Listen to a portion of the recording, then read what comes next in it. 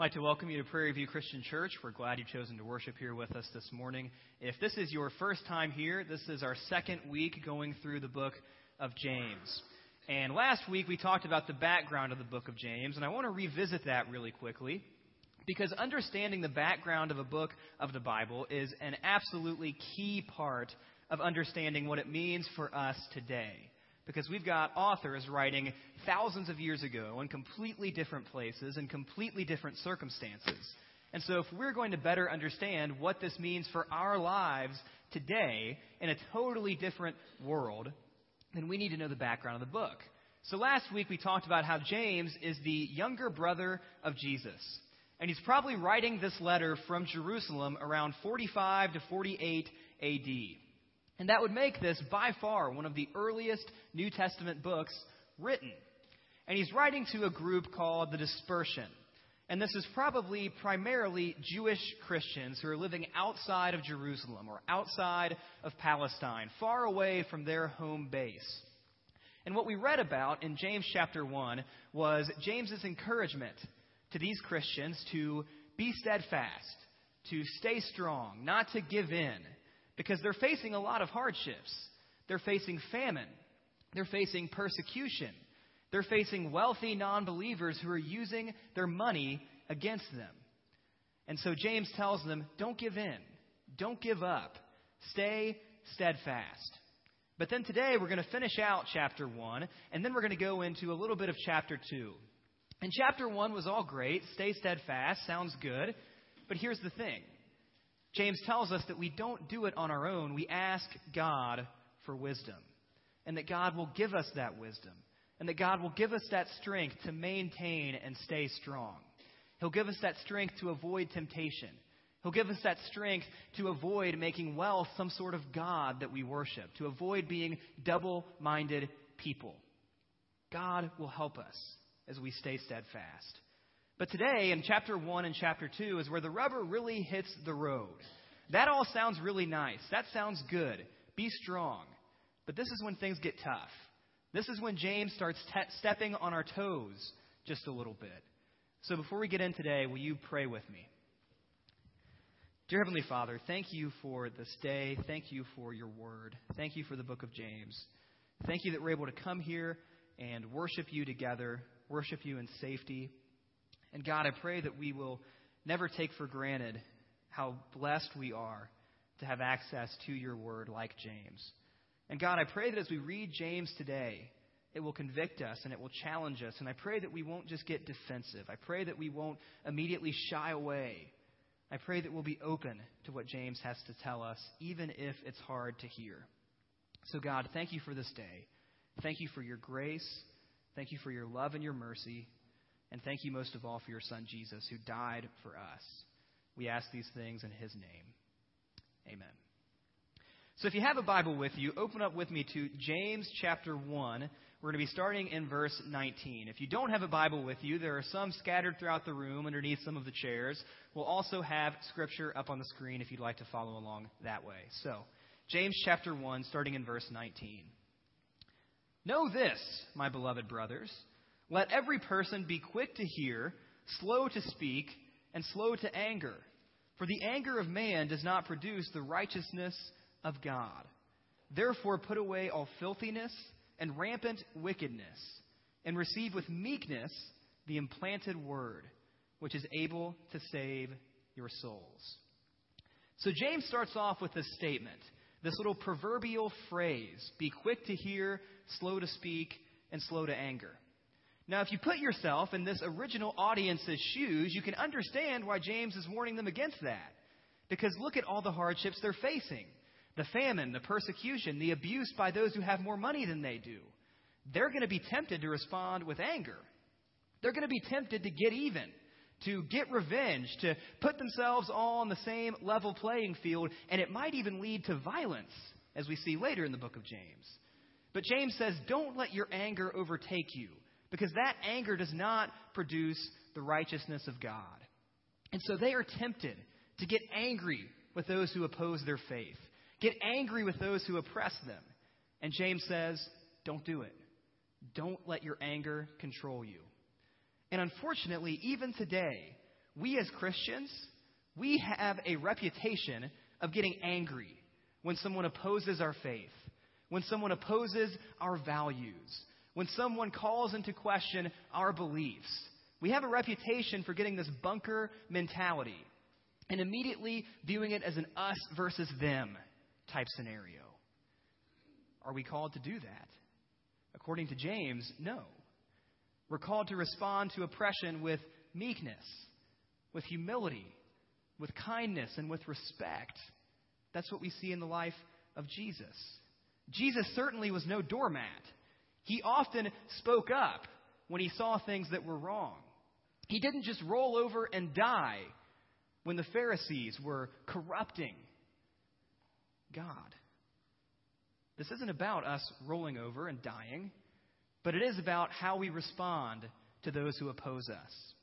You know, recently I was watching the news, and it was a pretty unfriendly towards Christianity news station that had this very, very traditional, very conservative preacher get on the news station. And they were interviewing him about just some of the things going on in our society and some of the things going on in politics and how the church's role all comes into this. And you could tell that the way they were asking the questions, the way they were wording things, they were trying to get a rise out of him. They were trying to make him emotional. They were trying to get him to lose his composure. And the first half of the interview, he did really well. He was respectful. He was gracious. Even when they said things that came across as a little bit rude, he maintained his cool. He didn't lose his temper. But then the second half of the interview rolled around, and you could tell they were wearing him down a little bit. And every single question they asked, every answer, he got a little bit more angry and a little bit more rude and a little bit more defensive. And ultimately, the interview ended with the interviewers laughing at this guy as he makes a fool of himself because he's angry and he's lost his temper. That did not produce the righteousness of God. That interview really made Christians look pretty bad. It confirmed the stereotype, the bunker mentality, the anger, the defensiveness.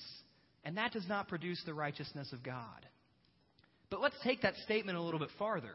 Quick to hear, slow to speak, slow to become angry. I think that's a statement that we would do well to apply not just in times where we are being faced with opposition to our faith, but really in pretty much all times, even the trivial times. A couple weeks ago, my mom called me because she felt guilty for how she had treated someone from their cable company on the phone. She had called the cable company. My parents were angry about the rates that were going up. They were angry that the service wasn't what they expected it to be. And so my mom got on the phone with this woman, and she went back and forth with her over and over. And the woman was not helpful. She was not very kind. She was extremely rude to my mom. And she ended up getting off the phone with my mom, and she said, "Well, thank you for choosing." I'll leave this company name out. "Thank you for choosing. Have a nice day." And my mom said, "Oh, we won't be having a nice day anymore, and you won't either, because we're not going to be with you much longer." And she actually called her honey. She said, "Oh, honey." Uh-oh. And my mom called me, and she felt guilty about it. And she said, "Should I feel guilty about this? I feel like I need to repent of this." And I said, "Yeah, you should." And here's the thing. We think that sounds trivial, how she treated someone from the cable company over the phone. But this statement, quick to hear, slow to speak, slow to become angry, apply that across the board. Even in those trivial situations like telemarketers. What about when you're at your kid's football game or soccer game or baseball game and the ref makes a terrible call? Are we quick to hear, slow to speak, and slow to become angry? What about when we're at the restaurant and the waitress messes up our order? Are we quick to hear and slow to speak and slow to become angry? Or are we slow to hear and quick to speak and quick to become angry? These situations might seem trivial, situations like telemarketers and referees and waitresses, but really they aren't. Because James challenges us to let our faith infiltrate every area of life, every relationship. Because anger does not produce the righteousness of God. And then he says, "Put away all filthiness and rampant wickedness and receive the implanted word." When I read that phrase, the implanted word, I couldn't help but think back to what we talked about a little bit in our series through the Gospel of Mark. Mark chapter 4, the parable of the sower. Mark chapter 4, verse 13 says, "And he said to them," Jesus, "Do you not understand this parable? How then will you understand all the parables? The sower sows the word. And these are the ones along the path where the word is sown. When they hear, Satan immediately comes and takes away the word that is sown in them. And these are the ones sown on rocky ground, the one who, when they hear the word, immediately receive it with joy. And they have no root in themselves, but endure for a while. Then, when tribulation or persecution arises on account of the word, immediately they fall away. And others are the ones sown among thorns. They are those who hear the word, but the cares of the world and the deceitfulness of riches and the desires for other things enter in and choke the word, and it proves unfruitful. But those that were sown on the good soil are the ones who hear the word and accept it and bear fruit, 30-fold and 60-fold and 100-fold. Jesus says that the word is planted, but not everyone will receive the word. Not everyone will accept the word. Many will hear it, but few will respond to it. Some may respond to it and then get dragged away by other things, let other priorities get in the way. But what we see in the book of James, this idea of the implanted word, the idea of the implanted word is that this word changes you. This word, when it truly bears root in your life doesn't look the same as it did before. Because this word of the gospel, it has the power to shape you and change you and transform you and make you look more like Christ. Because if you try to do these things on your own, you'll fail. You'll fall flat on your face. But God's word is powerful. His Holy Spirit works within us, and it helps us to put away filthiness and wickedness and to become the kind of people that are quick to hear and slow to speak and slow to become angry. Pick up in verse 22. But be doers of the word and not hearers only, deceiving yourselves. For if anyone is a hearer of the word and not a doer, he is like a man who looks intently at his natural face in a mirror. For he looks at himself and goes away and at once forgets what he was like. But the one who looks into the perfect law, the law of liberty, and perseveres, being no hearer who forgets, but a doer who acts, he will be blessed in his doing. James uses this analogy of a mirror.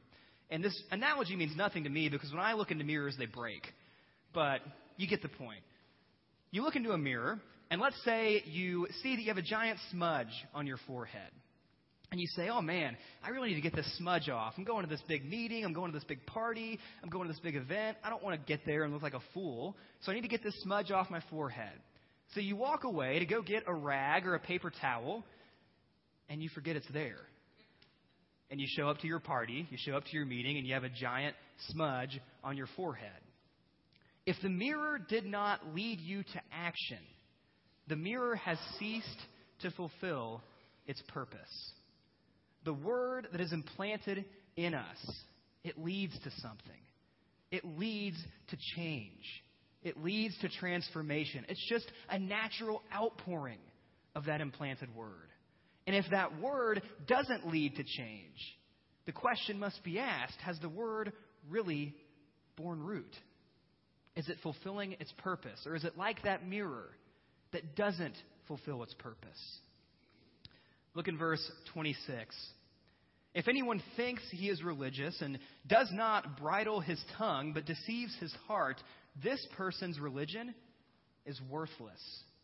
Religion that is pure and undefiled before God the Father is this: to visit orphans and widows in their affliction and to keep oneself unstained from the world. This is when James starts making some pretty bold statements. He starts saying that if you cannot bridle your tongue, if you have no care for the widow and the orphan, the least of these, the people who are oppressed, then really your religion is worthless, because that's no real religion at all. And he says to keep yourself unstained from the world. You know, this might seem like a somewhat harsh illustration, but when we were dating and engaged, Olivia worked at Family Christian Bookstore. And if you've ever been to Family Christian Bookstore, you often check out at the register and they'll say, well, do you sponsor a child through World Vision? And then you typically say, yeah. But sometimes you say no, and sometimes you're honest. But then sometimes you say, I don't know, let me pray about it.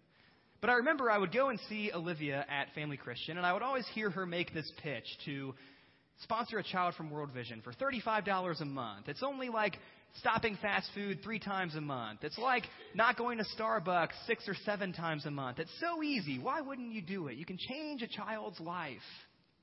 And I remember sometimes I would sit there watching Olivia make this pitch, and the person would say, well, I don't know, let me pray about it. And I remember I would look at the person, and like I said, this is going to sound harsh.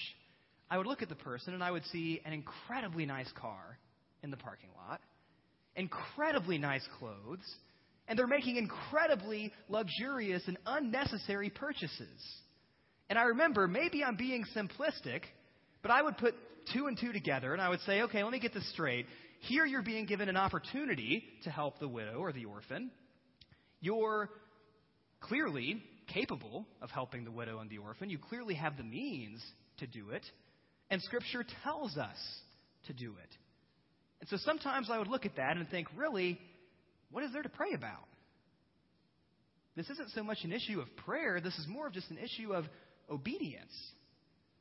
James makes it pretty clear that followers of Christ who have the means and the opportunity to help the widow and the orphan, you do it. It's that simple. It's not that hard of a decision. And maybe I am being simplistic. But James seems to be a little bit simplistic at times too.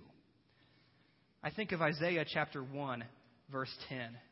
We read in that passage, "Hear the word of the Lord, you rulers of Sodom. Give ear to the teaching of our God, you people of Gomorrah." Verse 16, "Wash yourselves, make yourselves clean. Remove the evil of your deeds from before my eyes. Cease to do evil. Learn to do good. Seek justice. Correct oppression. Bring justice to the fatherless. Plead the widow's cause." James makes it clear that we as followers of Christ are called to help the widow and the orphan, the least of these, the downtrodden. Now, we can debate all day about what the best way to do that is. Some people will say it's government programs. Some people will say it's individual charities. Some people will say it's churches or parachurch organizations. Okay, we can argue about that.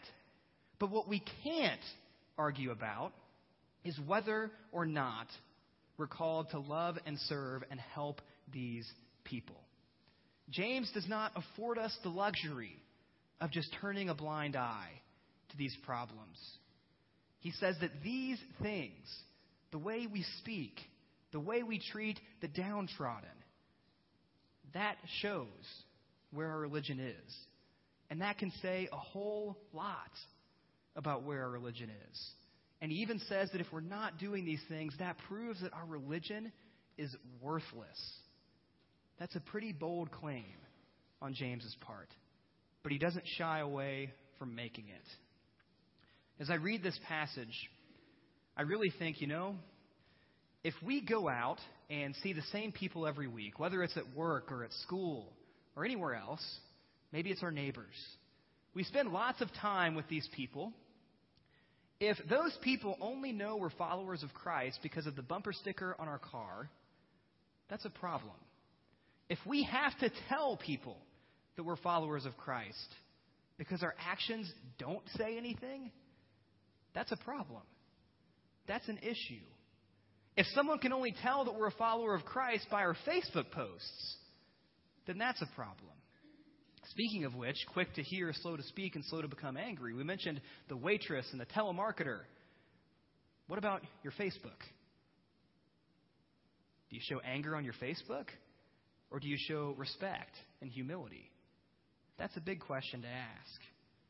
Jump ahead to James chapter 2, verse 14. James kind of continues this theme of being doers of the word and not just hearers of the word. He says in verse 14, "What good is it, my brothers, if someone says he has faith but does not have works? Can that faith save him?" I want you to remember that phrase right there at the end of verse 14. Can that faith save him? Remember that. Verse 15, "If a brother or sister is poorly clothed and lacking in daily food, and one of you says to them, 'Go in peace, be warmed and filled,' without giving them the things needed for the body, what good is that? So also faith by itself, if it does not have works, is dead." If you don't know this, our church has a very generous benevolence budget. And this benevolence budget is used for anyone and everyone who walks through our doors who might need help with gas, who might need help with food or an electric bill or a rent payment. And we use this benevolence budget as liberally as we possibly can. We try to give as many people the benefit of the doubt as possible. And we have 4 people, and someone will come in looking for help. We'll have them fill out a form, and they'll submit the form, and the 4 people will look over it.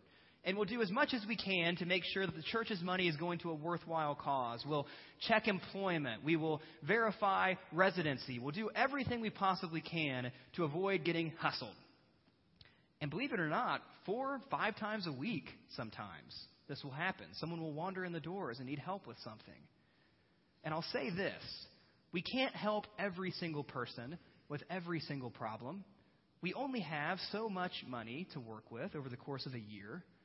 But 99.9% of the people who walk through our doors needing help with something, they leave with help in one way or another, some form of help, whether it's a little bit of gas or maybe even a few $100s for rent. We are not a church that simply looks at people and says, "Well, sorry we can't help you. We have a great big budget for our stuff that benefits us, but you're on your own. Good luck. Go to the other church down the road." We are not that kind of church. And that's something that I am proud of. And that's something that you should be proud of if you are faithfully giving to Prairie View.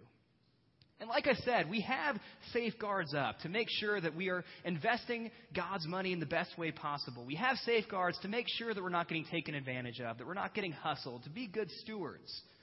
But ultimately, the truth is, the only foolproof safeguard against getting taken advantage of is refusing to help at all. That's the only foolproof safeguard. And James does not seem to afford us that luxury. The idea of just not helping a brother or sister in Christ who is in need, or even just a widow or an orphan. James doesn't give us that option. He says that we are called to love them and serve them. And praying for them, it sounds spiritual, but why would we not help them?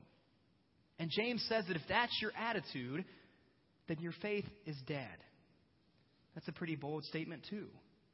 Pick up in verse 18. "But someone will say, 'You have faith and I have works. Show me your faith apart from your works, and I will show you my faith by my works. You believe that God is one. You do well.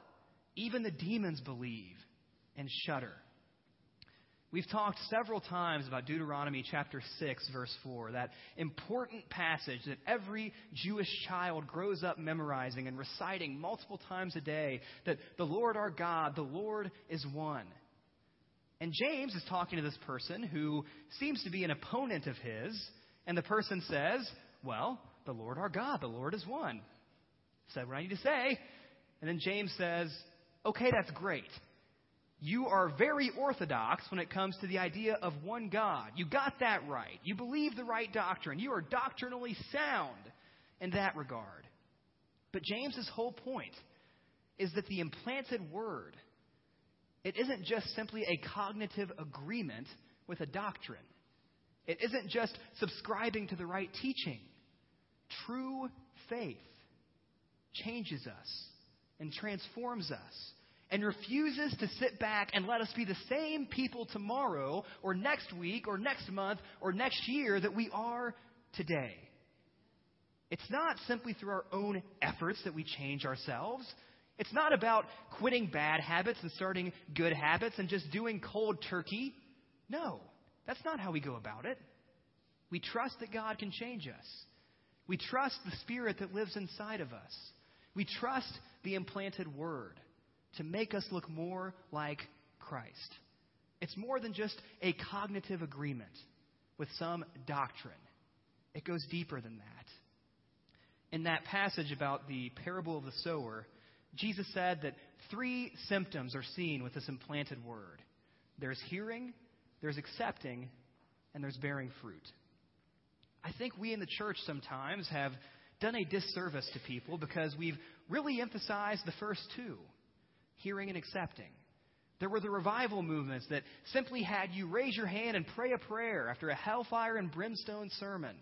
And then the preacher would send out a newsletter and say, oh my goodness, we were in Indianapolis this week and 5,000 people came to faith in Christ. And that's all well and good. And if you came to faith through that route, I am not questioning your faith. But we seem to have instituted this mentality that faith is hearing something and agreeing with it. And that's it. And then once you hear it, once you agree with it, then you just sit back and wait until you die to go to heaven. You've done all you need to do. There's no more left of this journey. But that is not the image we see in James. And that is not the image that we saw in the parable of the sower. This faith simply cannot leave us where we are. And if you have a faith that does leave you where you are, that hasn't changed you and molded you and transformed you, you need to re-examine that faith. Pick up in verse 20. Do you want to be shown, you foolish person, that faith apart from works is useless? Was not Abraham, our father, justified by works when he offered up his son Isaac on the altar? You see that faith was active along with his works, and faith was completed by his works. And the scripture was fulfilled that says, Abraham believed God, and it was counted to him as righteousness.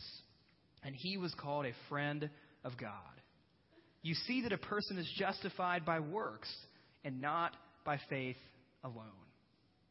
Now, if you're a Jewish person and you're trying to win an argument, a great method is get Abraham on your side. Because Abraham's the guy. And so if somehow you can convince people that you're on Abraham's side, then there's a good chance that you're going to win this argument. And James tries to do that. He says if you look at the life of Abraham, it was more than just cognitive agreement with something. It was more than just believing the right things. The life of Abraham, the faith of Abraham, led to action. Led to him doing the unthinkable, taking his only son and offering him as a sacrifice to God. And as Abraham is ready to make that cut, God stops him and says, you passed the test, Abraham. I can truly tell that your faith is genuine. James uses Abraham as an example because Abraham's faith led him to do some pretty crazy things. To get up and leave the only place he knew when he knew no way where he was going. To take his son up on a mountain and make that kind of decision. That kind of faith is a faith that leads to action. And as you read verse 24 again, you see that a person is justified by works and not by faith alone. If you're a good Paulian, then you immediately go back to Romans 3:28. And you say, now wait just a minute here, James. This is not what Paul says. Paul says that we hold that we are justified by faith alone apart from works. And you wouldn't be the first person to think that. Many people throughout the centuries have looked at James and looked at Paul and said, now wait a minute. These two clearly don't agree on this. And wait a minute. If they don't agree and they're both authors of Scripture, then that means Scripture is contradicting itself. And if Scripture is contradicting itself, then the church is a lie. And I've been living a lie. This isn't exactly what is happening. The way one commentator put it, I appreciated the way she said it, was that James and Paul may be using the same terms, but they're not using the same dictionary. I think that was a good way to put it. You go back to that passage, verse 14, can that faith save him? James is arguing that the kind of faith that isn't like Abraham's, that's not faith. That's a sham faith. That's what Dietrich Bonhoeffer would have called cheap grace. That is not the faith that we are called to have. And Paul would say the same thing. Paul would say that if you have a faith that is not working inside of you, that it's transforming you, that is changing you, that is making you look more like Christ, then guess what? That's not real faith. And you're not going to be justified by that. And no matter how many works you pair along with it, too bad. Tough luck. James and Paul do not disagree. They're addressing different issues. And James says that the kind of faith that justifies, the kind of faith that Paul is talking about in Romans 3:28, that's the faith of Abraham. It's the faith of Rahab. Look at verse 25. And in the same way was not also Rahab the prostitute justified by works when she received the messengers and sent them out by another way? For as the body apart from the spirit is dead, so also faith apart from works is dead. Rahab was a prostitute, not the most upstanding person in the world. And Rahab lived in the land that would soon be delivered to God's people. And as God's people are getting ready to come in and take over this land, they're trying to scout things out. So they send a couple spies out, and they come into Rahab's house. And some people knock on the door, some of Israel's enemies. And they say, we've heard that there are some spies here. Is that true? And what does Abraham do? She hides them. She lies. She sends Israel's enemies out another direction. And when the people of Israel, the spies, come down, Rahab says, I've heard of your God. I've heard of that stuff that happened in Egypt. I've heard of what he's doing with you, and, I sympathize with you. For whatever reason, Rahab seems to believe the same kind of stuff that the Israelites believe.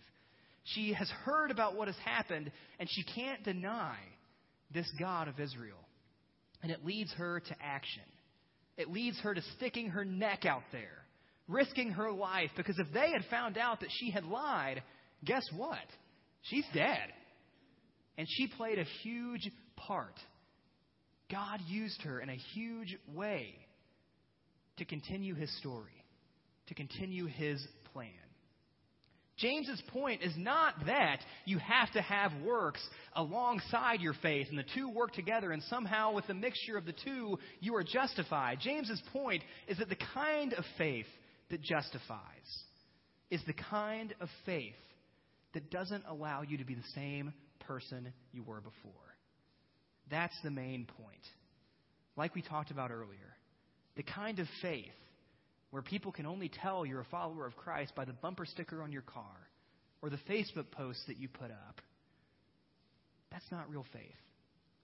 And that faith, that sham of a faith, James says is worthless. That your faith is dead. Now, this is a hard message to hear. It's in your face. It's harsh. It steps on our toes. It convicts us. But James doesn't sidestep the issue. Look at Luke chapter 11, verse 27 and 28. As Jesus said these things, a woman in the crowd raised her voice and said to him, "Blessed is the womb that bore you and the breasts at which you nursed." But he said, "Blessed rather are those who hear the word of God and keep it." Jesus clearly shows that the implanted word, it doesn't just lead to hearing. It doesn't just lead to accepting. It doesn't just lead to Facebook posts or bumper stickers. It leads to bearing fruit. And if the word is not bearing fruit, the question has to be asked, are the roots there? Has it been implanted? Because that faith is a sham. That's the whole point. We often get a little bit defensive when we read passages like this. And the question also has to be asked, if we get defensive about it, then maybe it's a weakness of ours. And maybe it's something worth thinking about. It's difficult. It's hard. But don't ever doubt the fact that we are justified by faith alone, apart from works. And you look back in that passage, James calls the gospel the law of liberty. this law that we subscribe to, this gospel we believe, that demands hearing and acceptance and obedience, it isn't a burden that we can't bear.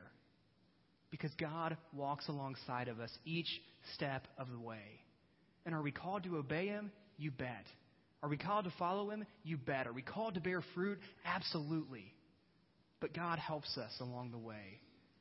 And when we mess up, when we slip up, because we will, we trust in grace. It all comes back to that grace. It all comes back to faith. Let's pray.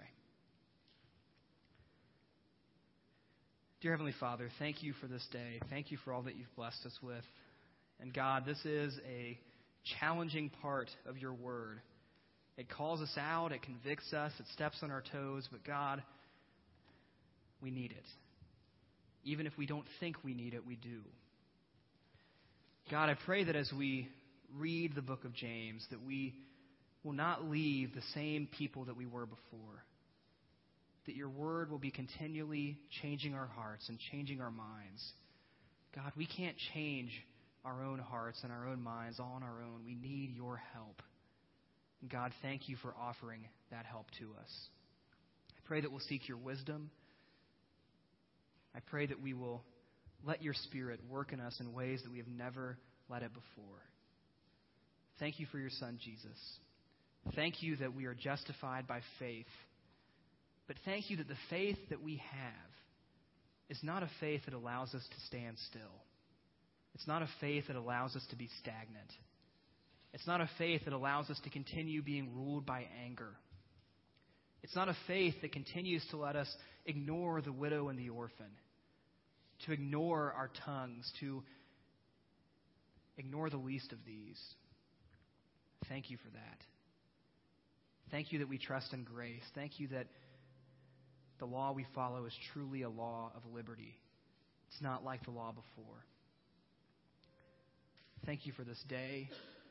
Thank you for your Son. Thank you for the opportunity we've had to come here and worship you. We love you. We ask these things in Christ's name. Amen. If you are not yet a follower of Christ, we'll have a couple of our elders standing at the side of the room, and they would be more than willing to talk to you about placing your faith in Christ, hearing the word and accepting the word, and this church will be here for you as you strive to bear fruit, as the faith, the word, the Holy Spirit living inside of you pushes you to bear fruit. If you have questions about our church, if you have prayer requests, they'd be happy to talk to you about those as well.